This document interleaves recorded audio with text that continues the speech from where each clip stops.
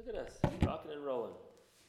Actually, let me pray for us before we get started. Father, you are good, God, and you have designed all things. You oversee all things, and God, you protect all things. God, you provide for all things. God, ultimately, you are sovereign. God, sovereign today within who's in this class and all these things. Father, we pray this morning as we dive into a topic, just kind of next in line of our conversation around missions, that we would glorify you and honor you in the things that we talk about and how we think about these things and discuss them. And ultimately, God, that you would be glorified in that. We ask these things in Christ's name. Amen. Amen. All right, so like I was saying, this topic is near and dear to me in some ways. And I think mostly because I've felt a lot of it.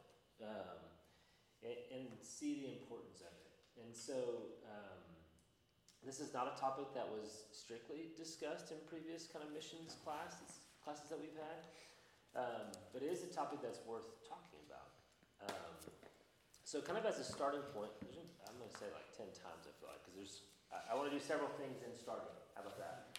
One thing I want to do in starting is talk about something we talked about in week 1. The thing we talked about in week 1 is right there at the top of the handout.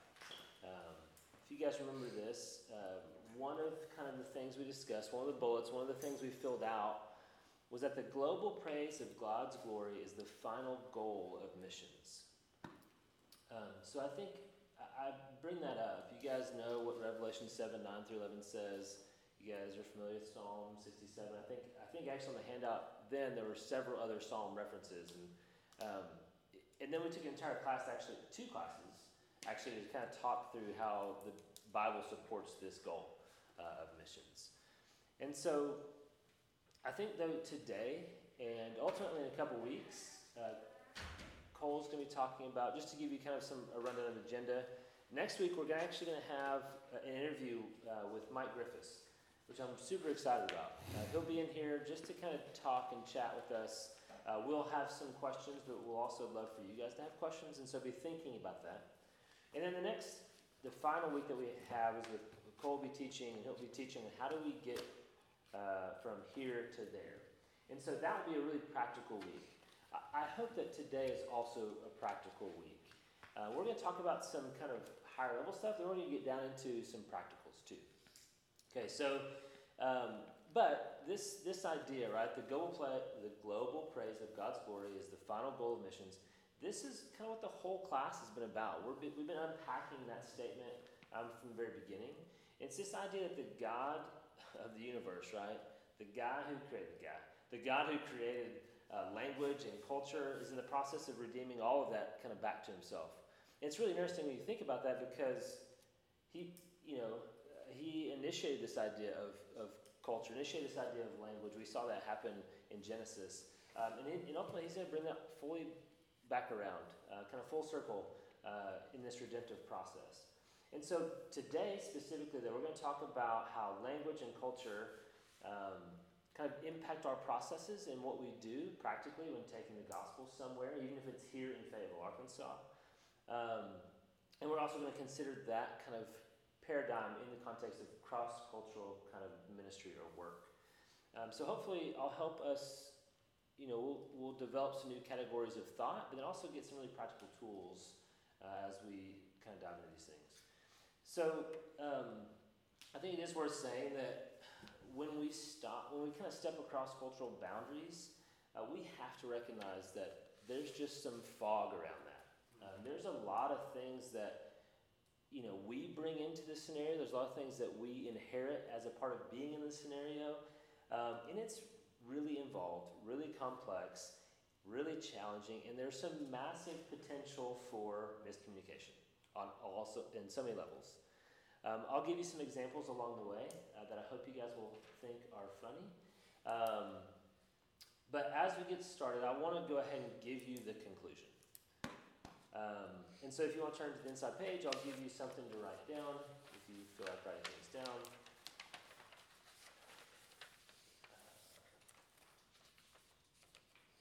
All right. So the conclusion is this: cultural sensitivity and faithfulness to Scripture are both necessary for true cross-cultural servanthood. Say it again. Cultural sensitivity and faithfulness to Scripture are both necessary for true cross-cultural servanthood. I'll give you some practices throughout here, so we should aim to practice these principles both here and around the world. All right, so do I need to read that one more time? Yeah. Okay. Cultural sensitivity and faithfulness to Scripture are both necessary for true cross-cultural servanthood. Good?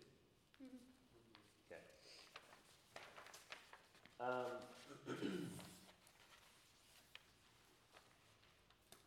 So if you have your Bible and you want to turn to somewhere, we're going to spend time today kind of going in and out of 1 Corinthians 9. Just had this heartache that maybe I meant to say 2 Corinthians. No, this is right. 1 Corinthians 9. We're going to go in and out of that as we go along. So just keep your finger there. And we'll kind of pop in and out of it and kind of go back to reference it and whatever. But let me start with a story. In the 1850s, 1860s, the British occupied, took over, ruled India. And so there's all these stories of things, but there's this incredible story about kind of this man who is just needing water, right? And so you can imagine the scenario. You've got India is all kinds of wealthy and all kinds of poor. At the bottom end of that, it's pretty destitute. People are hungry and they're thirsty, and they're literally within an inch of their life on those two things. And so the British come in and are experiencing this. In this story, a British soldier encounters a man who's literally going to die of thirst, right? So he's there at the train station begging for water. In this British soldier, let's just say that he's a Christian man, culturally they would have been at the time. He has pity on him, and he goes through his stuff, finds his canteen, and hands it to the man. And the man, the Indian man, looks at the canteen, not knowing what to do with it, hands it back to the soldier. And in seeing this, another Indian man runs over and grabs the canteen in his hand and finds a bowl, a clay vessel that he can pour the water into.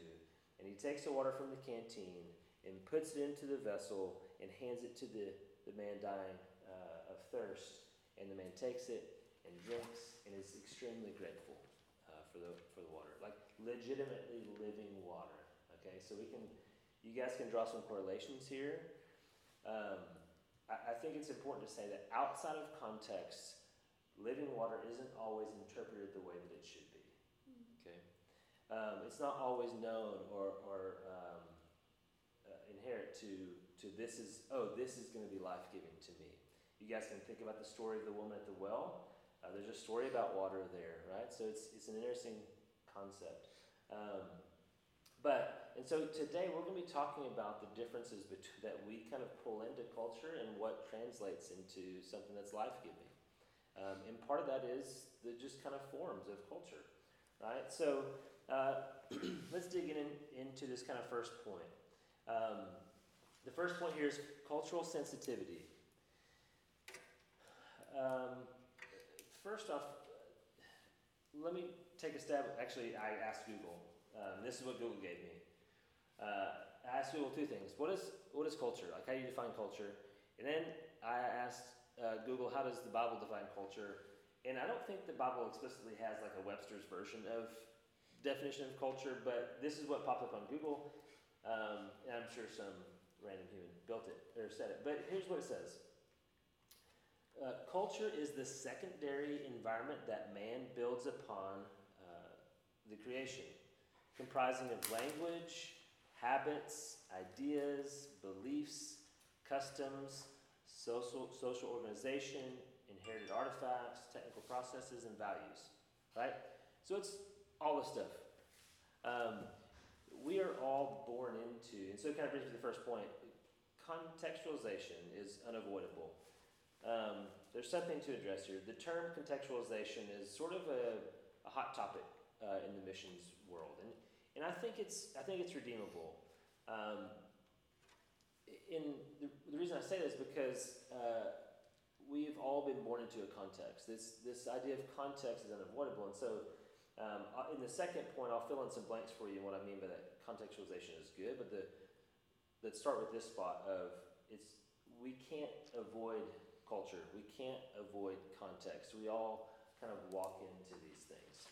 We're born into them. There's a culture of your home. There's a culture of your family. There's a culture of your community, your environment, your state, your country, right? You guys recognize the difference of when you travel from Arkansas to Los Angeles, or Arkansas to the Pacific Northwest, or Arkansas to the Northeast, or just to the Midwest, or to Minnesota and the top funny, right?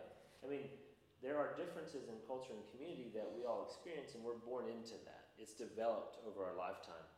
Most of the time, we don't even realize it. But what I would challenge you to do, we probably won't go through this exercise today, but what I challenge you to do is to sit down sometime and think about your culture, your context, and just deconstruct it as much as possible. And what I mean by deconstruct it, put it through the lens of what is mine and what is Fayetteville's. What is mine and what is Arkansas's? What is mine and what is the church's? What is the church's and what is biblical, right? So that's the next step of all these things is we also walk into church culture. And for those of us who grew up in church, we just kind of inherited it. It happens to us. Why we have a foosball table in here and 2 organs, I don't know. But maybe there's just one, piano and an organ. And a bunch of tables and chairs. We don't know, but that we accept these things, right? This is part of our church culture. But if you were someone who didn't grow up in Fayetteville, someone who didn't grow up in Arkansas, didn't grow up in the United States, didn't grow up in church, walking into this environment would be strange. And so context and culture is unavoidable. We all have it. We're given it, whether we want it or not. So let me take a stab at telling you why contextualization is good and what we need to do about it. So to maybe spin this a little bit, good contextualization seeks to be faithful to the scripture and meaningful to a given culture. Those are 2 blanks on page 1. So good contextualization seeks to be faithful to scripture and meaningful to a given culture. And so think back about the story of it actually comes from a book called Living Water Indian Bowl. Okay, so think back on that story of a man who was dying of thirst and needed something to drink. The context of that living water had to be meaningful to his culture in order for it to have any value to him, right? The other lens that we have to look through for contextualization is that it has to be faithful to the scripture. We'll dig into that in our next section. But this is where I want to start kind of digging into this passage in 1 Corinthians chapter 9.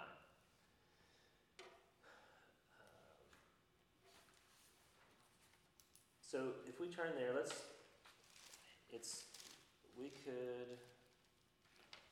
I actually want to read the whole chapter, and then we'll pick some things apart. So, why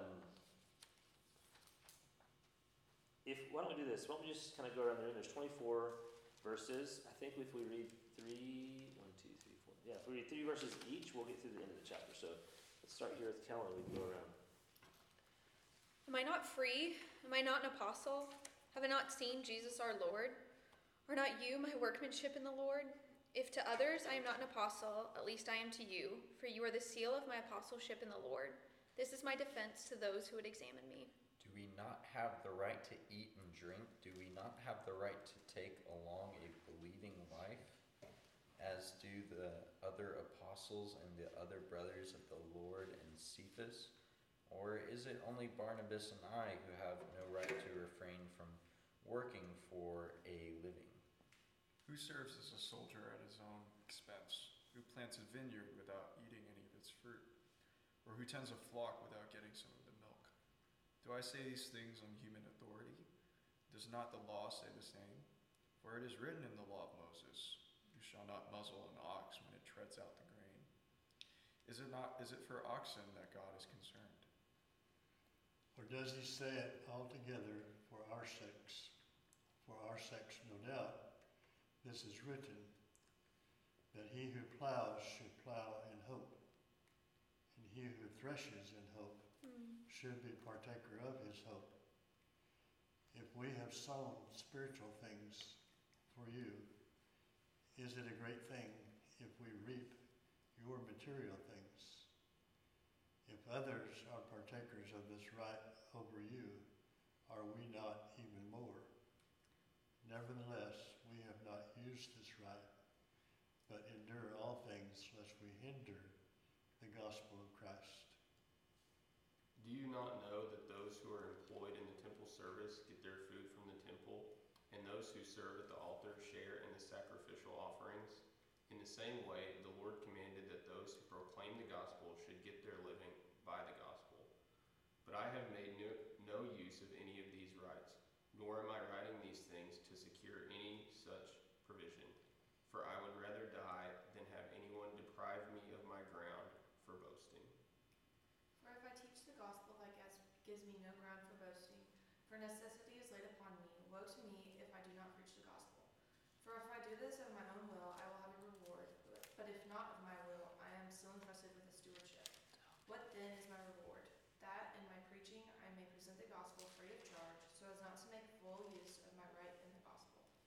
For though I am free from all, I have made myself a servant to all, that I might win more of them. To the Jews I have become as a Jew in order to win Jews. To those under the law I become as one under the law, though not being myself under the law, that I might win those under the law. To those outside of the law I become as one outside the law, not being outside the law of God, but under the law of Christ, that I might win those outside of the law. Because I did bad math, but I'll read through the end of it. I just saw the top of 24. To the weak I became weak, that I might win the weak. I have become all things to all people, that by all means I might save some. I do it all for the sake of the gospel, that I might share with them in its blessings. Do you not know that in a race all the runners run, but only one receives the prize, so that you may obtain it? Every athlete exercises self-control in all things. They do it to receive a perishable wealth, but we an imperishable. So I do not run aimlessly. I do not box as one beating the air, but I discipline my body and keep it under control, lest after preaching to others, I myself should be disqualified. So there's plenty to draw from this. But I'm going to pull out a couple things that are specific to this idea of being meaningful to a given culture, right? So this, and we'll dive into the scriptural side of this in a section, being faithful to Scripture specifically. But so in verse 12, ultimately Paul gives up his rights. Okay, let's read verse 12 real fast. I'll do it for us. If others share this rightful claim on you, do not we even more? And he's just gone through these things that he's given right to by the law, or given right to culturally. Nevertheless, we have not made use of this right, but we endure anything rather than put an obstacle in the way of the gospel of Christ. So here Paul is giving up his rights, all the things that he was born into rightfully, the things that he's even earned rightfully by adhering to the law in the way that we all know Paul adhered to the law. And so, as opposed to kind of walking back through the things that he gave up, I want to take some time here just to think about what rights we have. So, open discussion. What are some rights that we have? Let's think first as Americans. The right to vote. Right to vote. Okay. Right to bear arms. Is that why you smirked? Yeah, that's the first thing I thought of. Free speech. Okay. Right to gather, the symbol. Okay.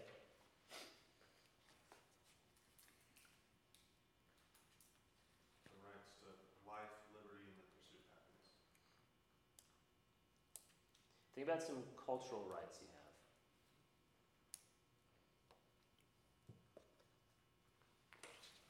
Right to eat or drink in any establishment, or any public establishment.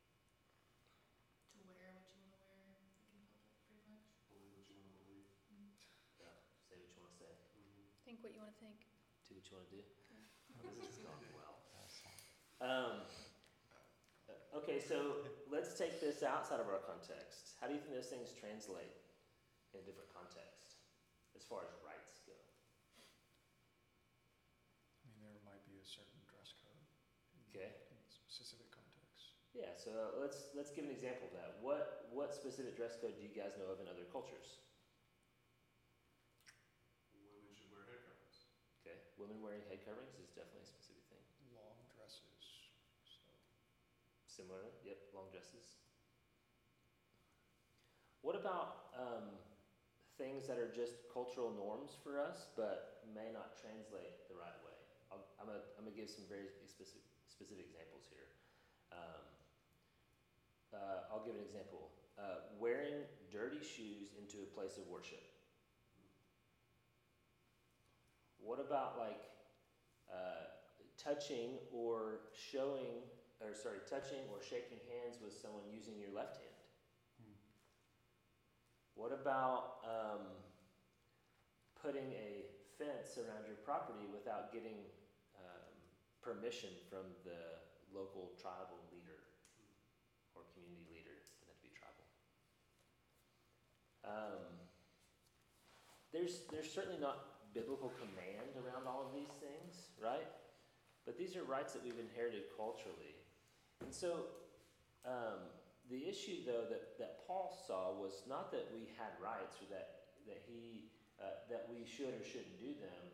It was that he didn't want to put obstacles in the face of the gospel. He didn't want to put issues in the way of things coming to light. So again, if we use the church as an example, there are things that we do in the Western world that just don't translate. Let me give you maybe 3 stories really fast. So my first experience in a church in India was a British established church that had been there from the 1800s. And it was still operating today, and I walked into the front door, having just been in language school, and I look up on the screens, and there's several things happening. One, there are pews. I walked in with my shoes on. The pews are above the ground, just like our pews are, elevated, if you will.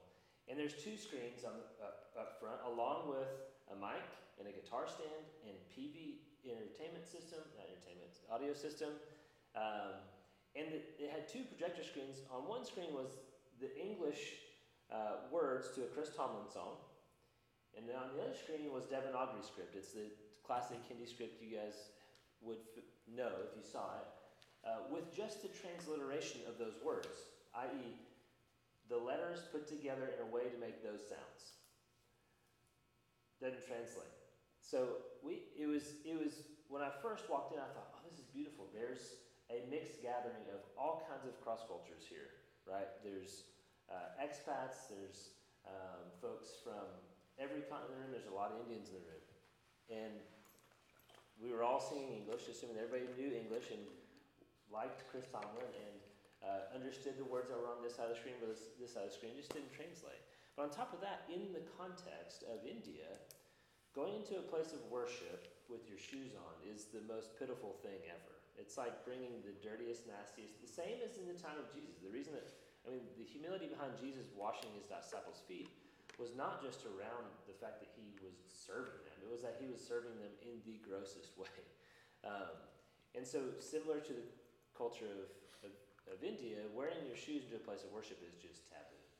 And on top of that, they would worship in a way that belittles themselves, humbles themselves to a holy God, not elevates themselves in front of a holy God. And so they saw this as proud and arrogant.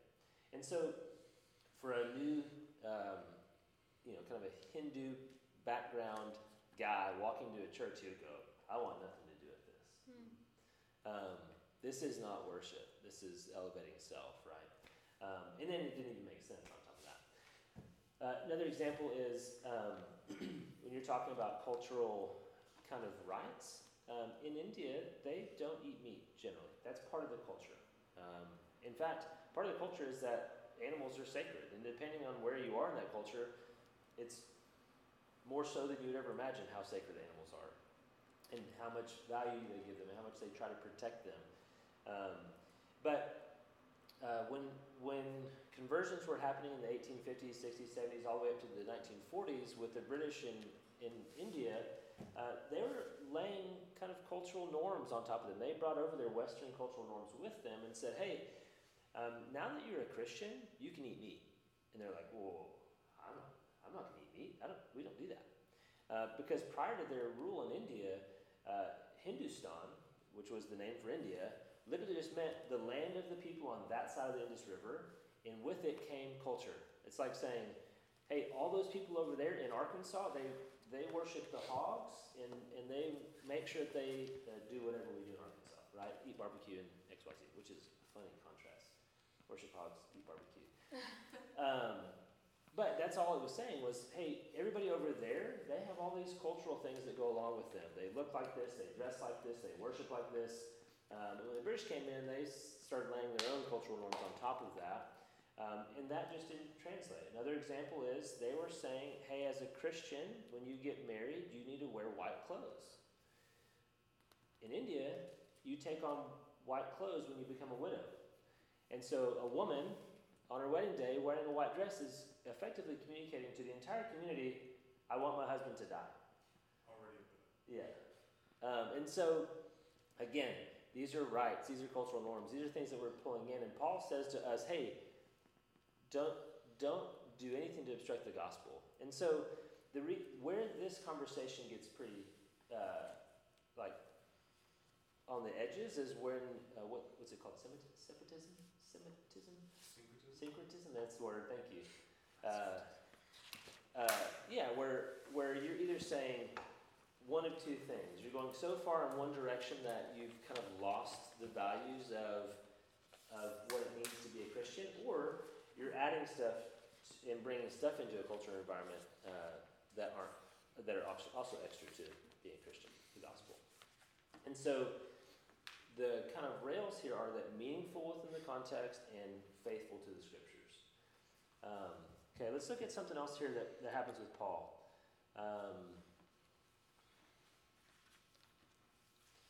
This is in verses 19 through 23. For though I am free from all, I have made myself a servant to all, that I might win more of them.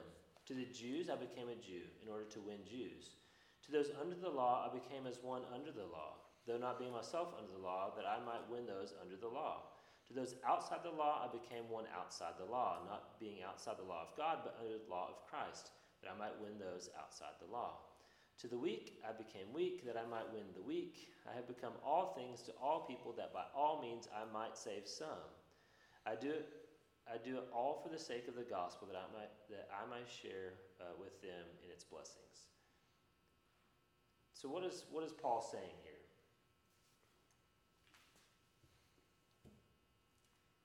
He made personal sacrifices to his freedom to help others understand the gospel.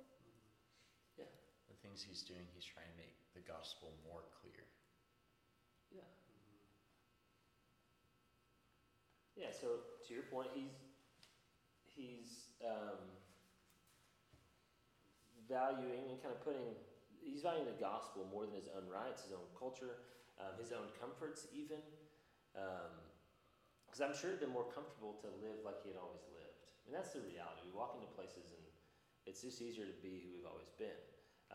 And Paul is saying intentionally, no, he's going to live like those that he's evangelizing, whether it's the Jews or the Gentiles or whoever it might be. And so you guys can imagine and kind of start reading some of this into Scripture, right? Where what happens in Acts 10 in this occurrence of Peter and Cornelius, right? What goes on there?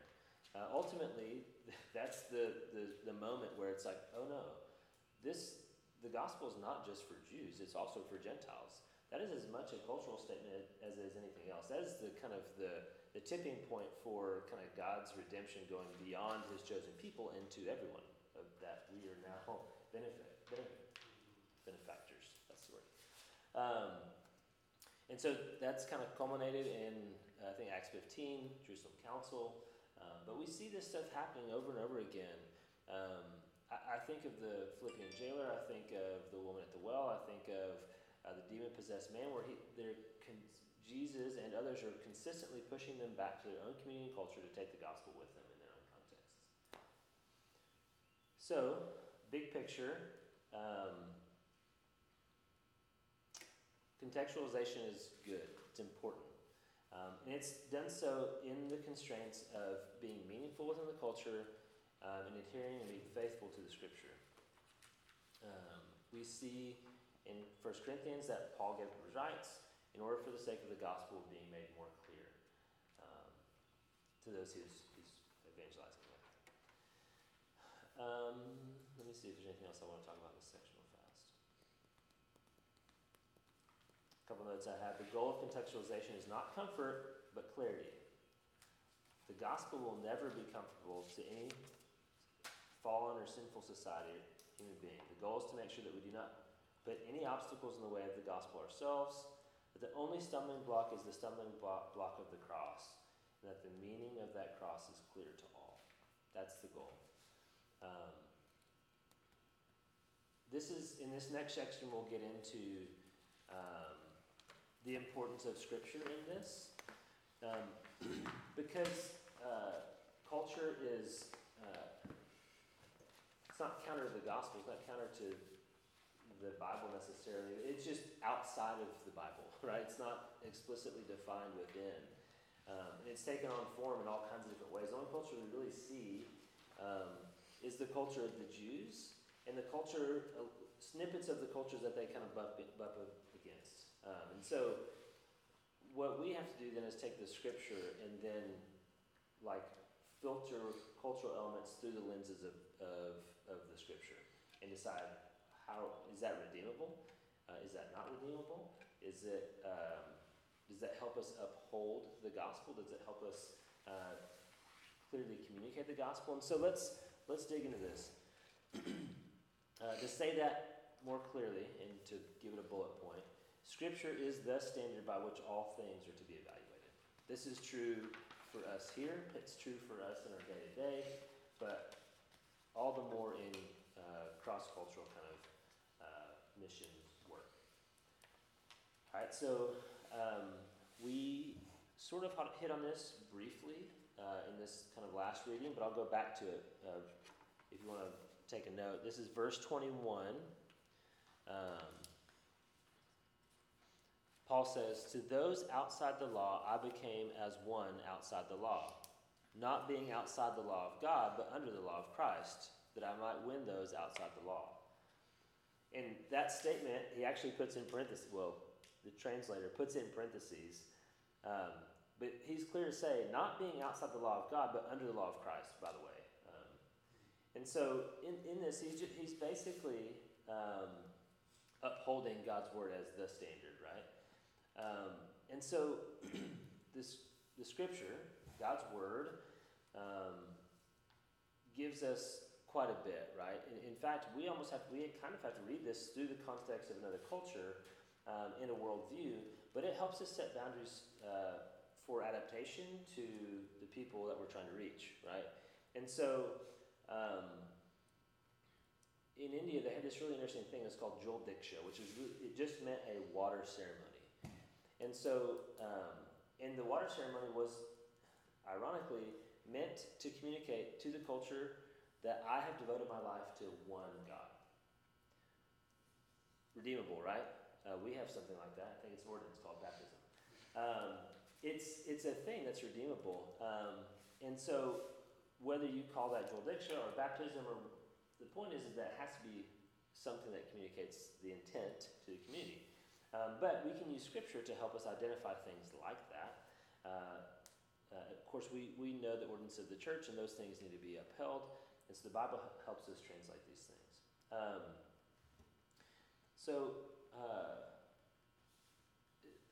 think the bottom line of this section, and we'll get into the next point, but the bottom line of this section is that we can't or don't adapt things that contradict Scripture. We shouldn't. And that can be an easy line to cross if we're not intent to be in the Word. My wife and I worked with the International Mission Board, and so one thing that I really loved about our training with them was that they basically said, hey, your job, like forget everything else. Like you're going to have to do expense reports, you're going to have to do language training, you have to meet all these requirements, but forget all of that because your job is to be with Jesus daily. And those will form the rails of everything else you do. And so I think that fits well here. Same idea. We can uphold what needs to be upheld, and we can kind of mitigate what needs to be mitigated. We need to do the same thing here. So this is not only a principle or thought for cross-cultural ministry, it's also a principle of thought for us here. Okay, and why is that? Well, it's because Scripture is inherent, authoritative, and sufficient. Somebody want to turn to 2 Timothy 3:16?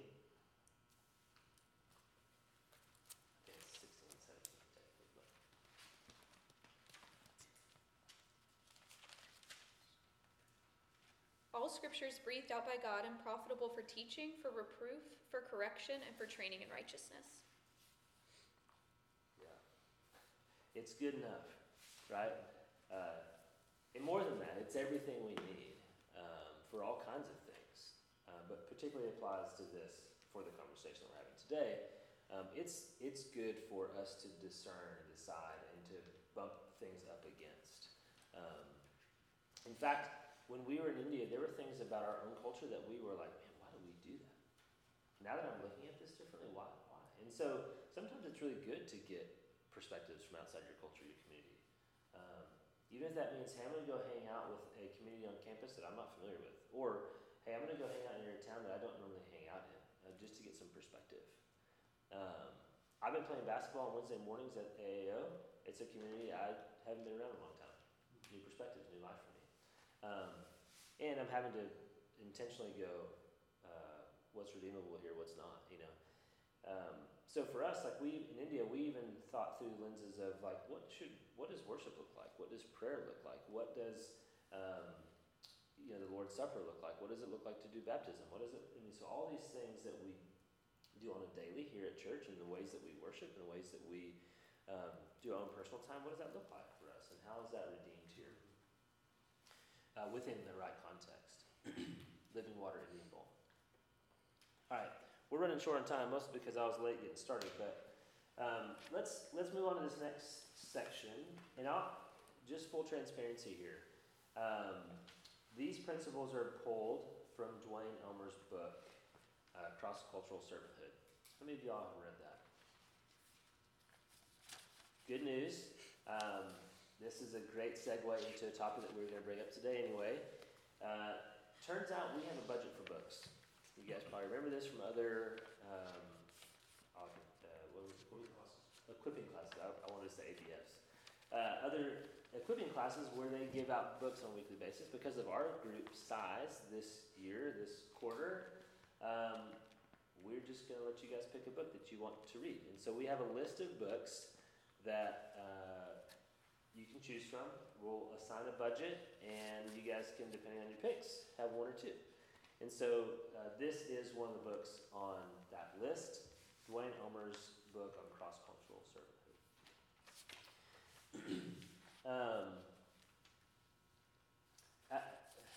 As a high level, these next 6 things that we're going to walk through are principles that should help us to earn the right to communicate and be heard at the right time, at the right level for a given community, culture, society, in the right context for the right reason, right? So these are really practical things that we can take into what we're doing every day. Even if who we're talking to is our sibling, there are differences, right? And so these things will help us kind of posture ourselves the right way as we're thinking about how do I relate to folks the right way,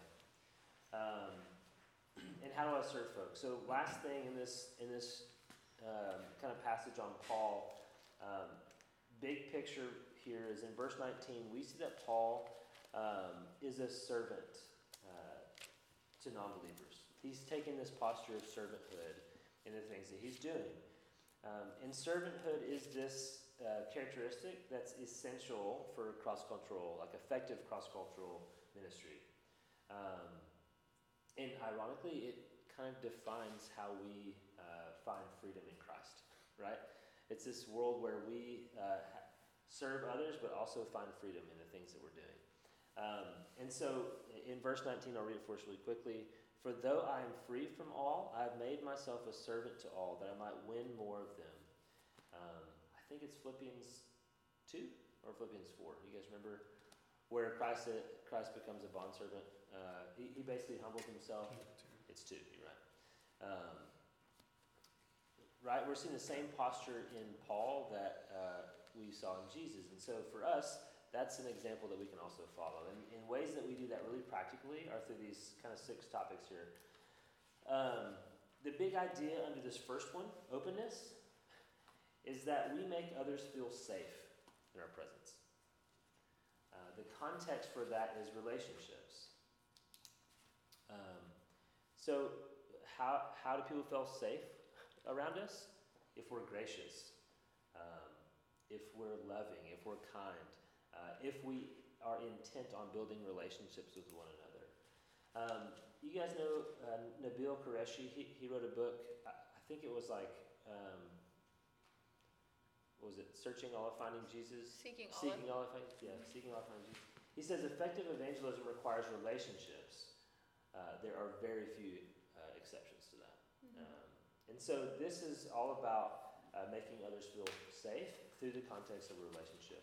Rosaria Butterfield wrote a book called The Gospel Comes with a House Key. It's also a great book.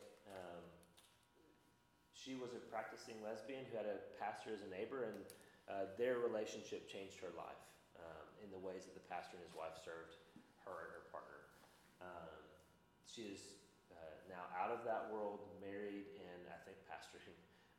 Her husband's a pastor. So she says, how can you possibly have strong words without strong relationships?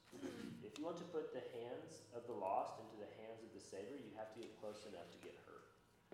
The Christian community has a lot to learn about standing with the disempowered and accompanying the suffering. The whole book is about how practically do we go about loving our neighbors, ultimately. And it's a fantastic read. But again, just this idea that there are relationships built here, and the context of us making people feel safe is through relationships. All right, so acceptance.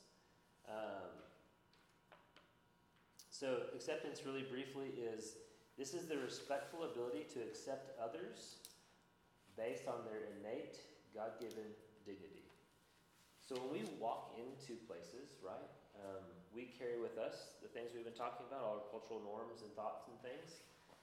Those may or may not be good. And sometimes when we're met with something that's contradictory to that, our ability to accept folks for who they are because they are created in God's image is elementary to us serving them ultimately. I think you guys all know what I mean there. There are things that we can build into scenarios unknowingly, and kind of peeling back to the basis of, look, we're all created in God's image, and if I'm going to be open with this person and I need to be accepting of who they are. Next one is trust. Trust is built upon mutual confidence in each other's good intent, and it's perpetually repaired through forgiveness, right? So it's this idea that,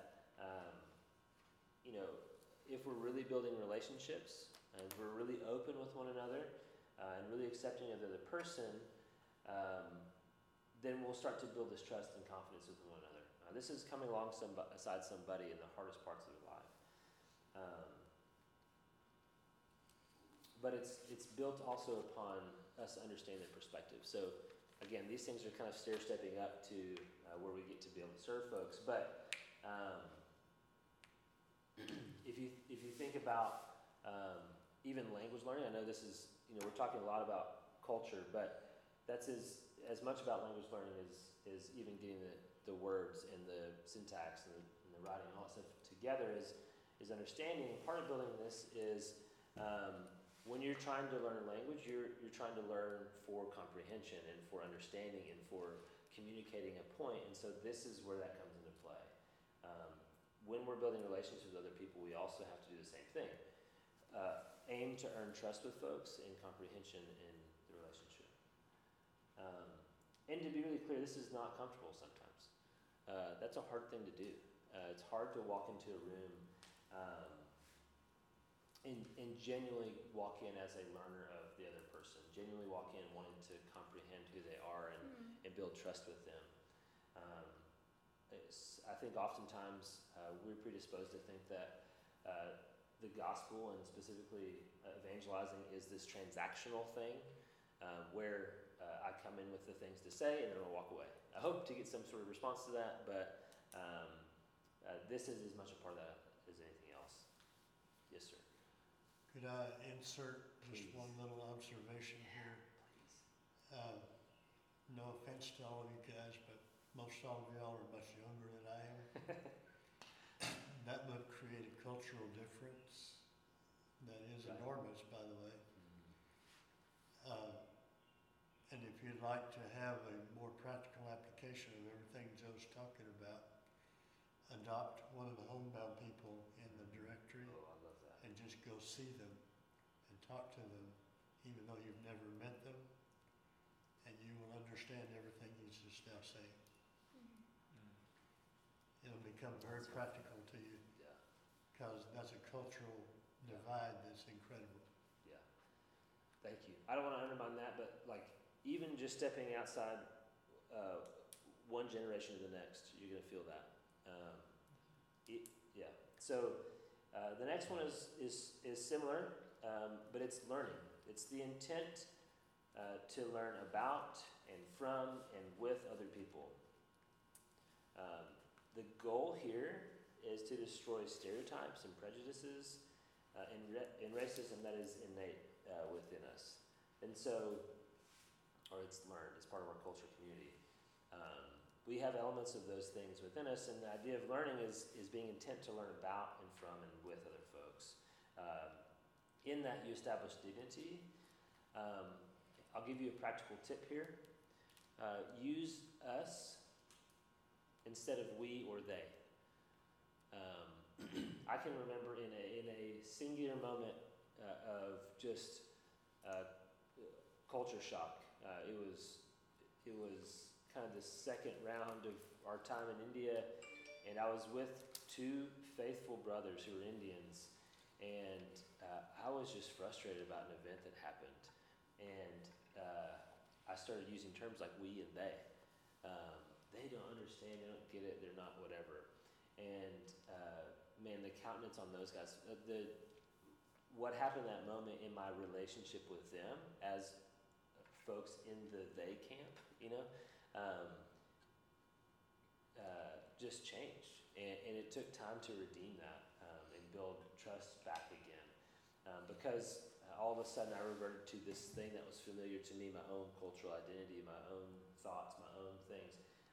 And I broke some trust in that scenario because what it sounded like, although I was not intending to say it, was that I was greater than, which is not the point.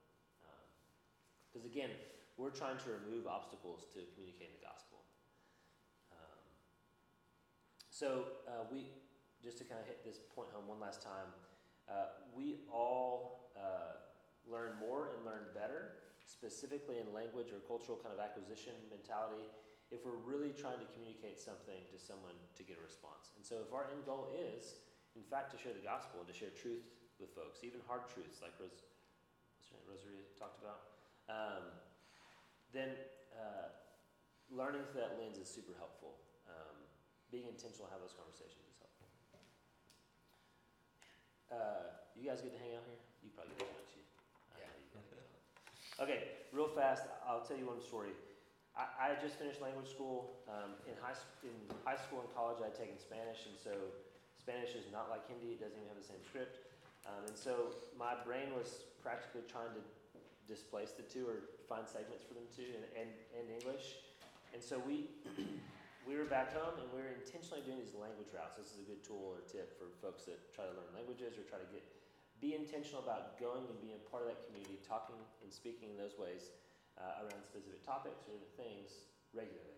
And so like Mondays I would do this thing, Tuesdays I would do this thing, Wednesdays I would do this thing, and just intentionally talk to the same people because I wanted them to know that I was practicing.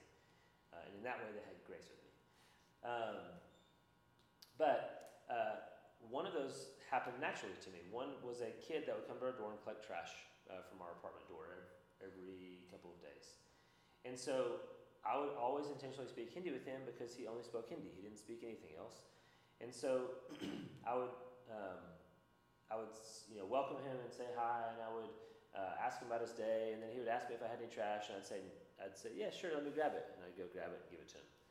But on days when I would say, no, I don't have any trash today, he would go, what? And I would go, I don't have any trash. And he would go, what? And he would get frustrated with me. And the longer this went on, the more frustrated he would get with me. And so by the end, like he's going, hey, you have any trash? And I'd say, no, I don't have any trash. We were both just frustrated each other. And in that moment, when it was heightened to that degree, I realized I was saying, no, I don't have any trash in Spanish. And so we were not communicating the right thing. I was not communicating the right thing. And so anyway, learn to communicate with someone in order to get a response. Your brain is funny, but it takes a lot of practice to figure these things out. Okay, understanding number 5. We all have worldviews, right? And the reality is if someone's going to come to faith in Christ, some of their worldviews are going to change. It requires it. It required it for us. Even if we grew up in church, it required it for us. We had to come past the point of, I'm a sinner. And past the point of, I need somebody to restore my relationship with God.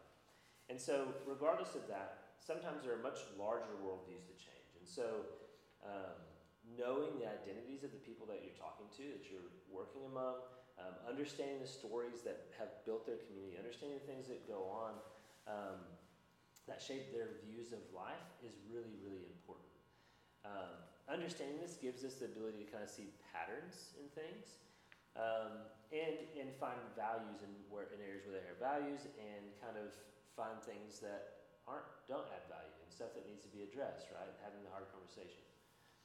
This is all about gaining the person's perspective while still trying to chase this idea of discipleship in God. So this last one really quickly is serving. So serving is a lifestyle of word and deed that affirms people's dignity and empowers them to live glorifying lives. That feels like a mouthful. It is a mouthful. But the point is that I think you guys can all agree that in serving others, in being intentional to do all of these elements or principles here, we tend to find the most concrete relationship with folks. We tend to find the most concrete value in the things that we're doing. And it's, to Paul's point, it's the thing where we find freedom in Christ. And so not only does it kind of give dignity in others, but it also empowers them to fully glorify God. If they see us serving them, they see that this is the cultural identity that Christ comes with, then that's the sort of thing that translates broader beyond cultural bounds. And so Rosaria Butterfield would say this, do not share the gospel or invite me to church on the first meeting as a point of all of this.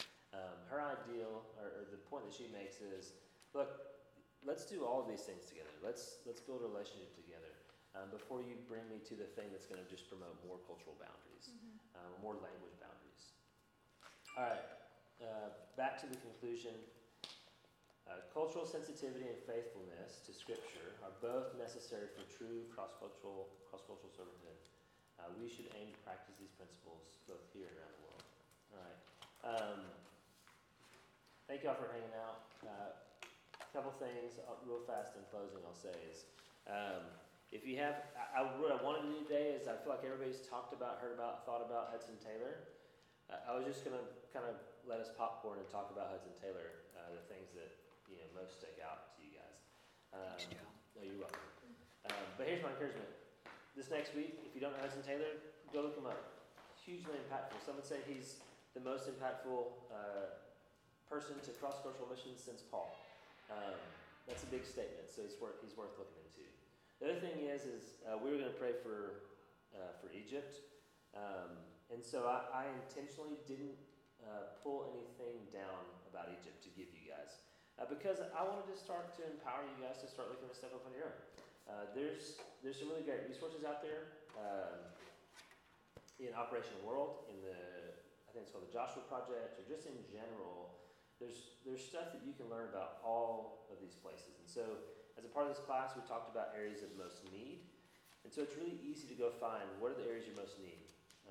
You can find that on the traveling team's website. You can find that on the IAB's website. You can find that on Joshua Project website. You can find that on Operation World website. You can find all these places. And then you can use the wealth of information on the internet to inform you about what you should pray about. And so as you guys have time this week, that's my encouragement to you. Find some time to look up and think about and pray about Egypt. It fits within that window. It's like 85% Muslim, with a small percentage of evangelical. We know folks there. I say we know folks there, whether you know or not. And so it's worth praying about. All right. Appreciate you guys. I'll let you guys run off to church. Let me pray for us first. God, thank you for the opportunity to look into your word this morning, to think about culture and the importance of culture and language in communicating the gospel to those who just don't know.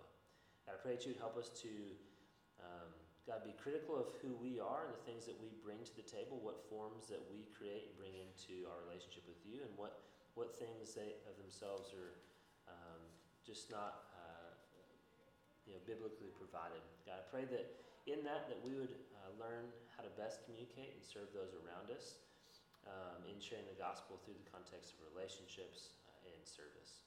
God, we love you. We ask these things in Christ's name. Amen.